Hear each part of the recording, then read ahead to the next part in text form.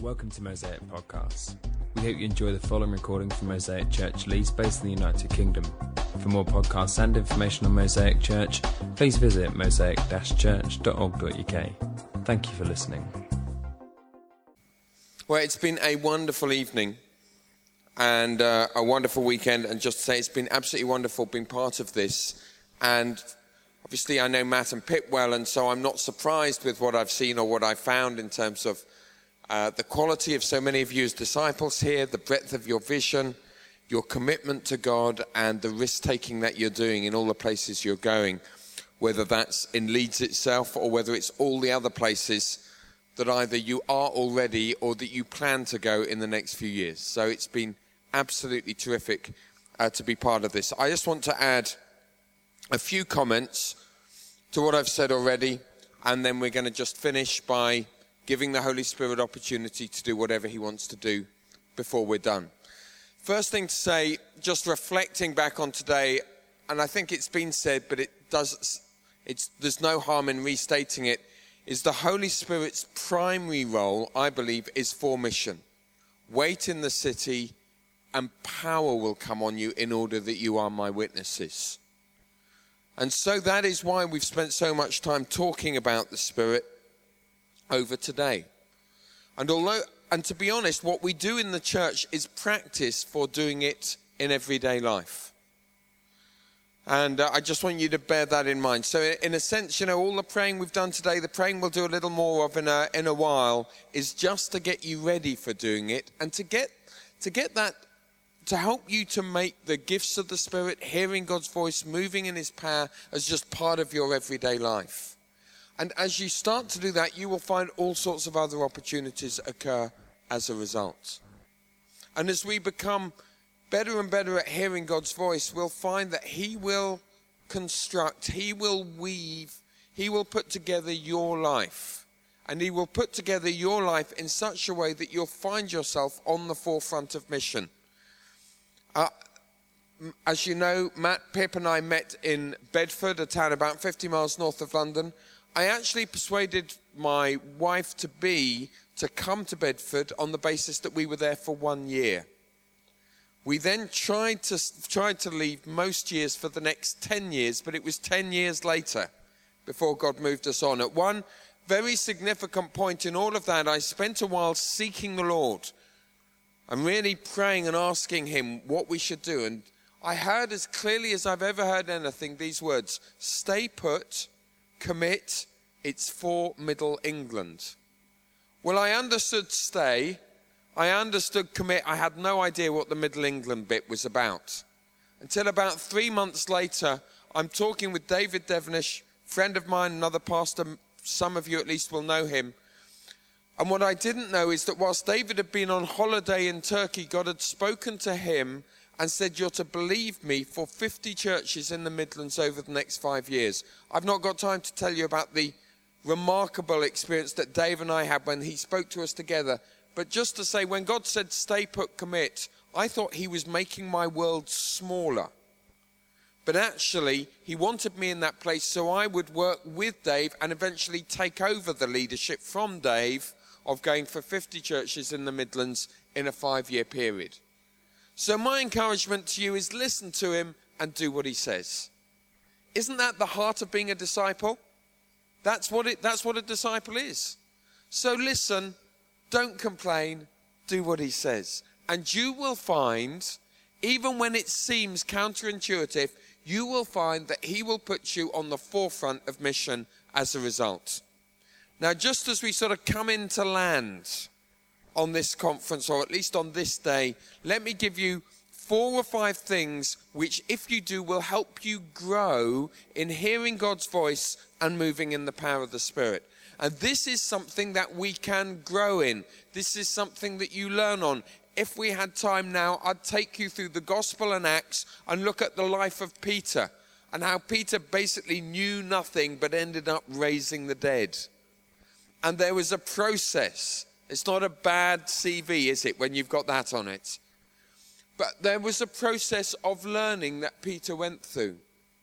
And so I want you to bear this in mind. You can learn to do this better. I understand for some of you, this was just, for some of you, this was good but hard. For others of you, you weren't even sure whether it was good, or at least whether you really wanted to be involved. My encouragement to you is, obviously, you've got to just sort things out and make sure that you're really comfortable with it, but then you need to give yourself to it to learn. So number one, if you want to grow in this, the first thing that you need to do is take the gifts God has given you, as small as you may feel that they are, and put them to work. Use what God has given you and you will get more. That is the parable of the steward, of the parable of the talents. We all have something. And when we use what we've got, then God will give us more. A lot of what I learned from, in terms of moving in the power of the Spirit, I learned from a particular leader. You know what he used to say? He used to say, people come to me and ask me questions about healing the sick. He said, my normal answer is this: go and pray for another 1,000 sick people. And then he said, you will at least know the right questions to ask. Now, he wasn't trying to brush people off or be hard. His point was this: the best way of learning, go and do it another dozen times. And don't worry when you feel stuck, powerless, and, spiritually barren. Just do it again the next day, and do it again the next day, as he has commanded us to. And you will find that you will learn how to move in his power and in his presence. If that's the first thing, the second thing is, I want to encourage you to be proactive. Here's how Paul put it to Timothy.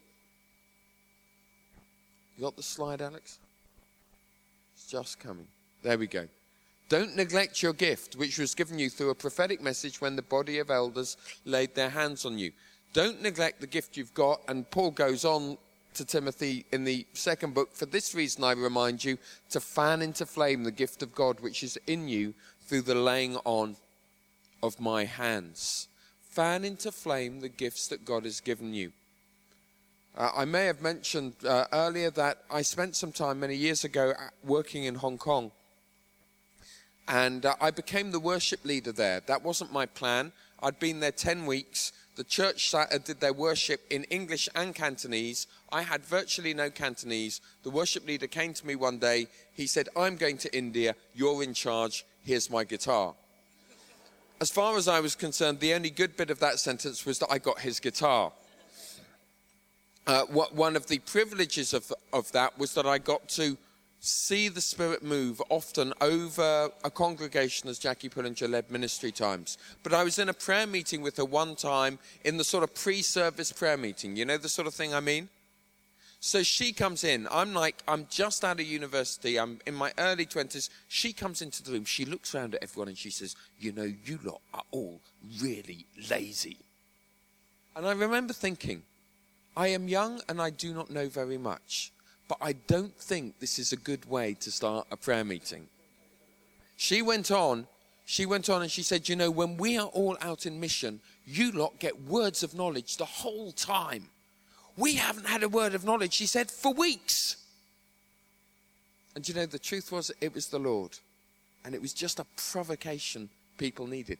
You should have been in the service that Sunday and the words of knowledge that people got. Now, it wasn't as prosaic as Paul, fan into flame, but she made exactly the same point. So, brothers and sisters, go to work with what God has given you, and he'll give you more as a result. Thirdly, learn from others. This stuff is more caught than it is taught.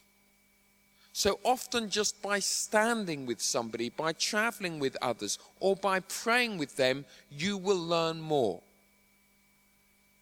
Enough said on that one for now. But for some of you, you just need to look out for those. You need to look around and think, who could I learn from? If they're only one step ahead of you, that's enough for you to learn. Fourthly, bear in mind, I mentioned this earlier, but bear in mind, some days there's just more of God's presence around than others. And that is not something that you can control. Just as even with Jesus it was said, on occasion the power of the Lord was present to heal. Implication, sometimes the power of the Lord wasn't present to heal in the same way. So sometimes it's just a matter of obedience. The pay is the same. God still loves you. He's still gracious towards you. And do not be put off on the times where there's little power, any more, to be honest, than getting overexcited when there's lots of power. We always remember, actually, our name is written in the Lamb's Book of Life, and that's the really important thing. Next, don't neglect to grow in maturity in every other area of your life. Mature ministry and mature gift comes through mature people. These are gifts of grace. In other words, anybody can have them. And often people less godly than you will move in them. It's in no reflection on your character, it's just a reflection on God's love. But I think we'd all agree that the package that a gift comes through does make a difference. And so my encouragement to you is give yourself to character development. Give yourself to devotion. Understand the scriptures. Love your neighbor. Love the most difficult person in your office. Care for your family and your close friends. Give your money to the poor. And as you do those things, you will find that also these gifts will grow in the beauty and the power with which you're able to use them. And finally, Paul says in Romans that we're to prophesy according to our faith. I want to suggest that according to our faith is actually appropriate for each of these gifts. So watch what you think. Watch what you think when you down yourself. Read the passages in Scripture about healing and the gifts. I've one friend, he's been through the whole Bible and he's highlighted every verse in it on healing. So what he does before he prays for the sick is he flicks through the Bible and just reads all those passages. And that strengthens him and enables him to grow in faith as a result. And so I want to encourage you, look to grow in faith. And I guess, and finally, I've already said it, but I want to repeat it. These are gifts of grace. They're nothing to do with our character. So they reflect the fact that we have a God of grace who wants to pour his grace on our lives so that we can then channel that grace out into our communities, out into our families, out into our workplaces, and out into the nations of the world. And that's all I want to say, because I want to give some time so that we're not just talking about it. I want to give some more time to actually doing it before we're done.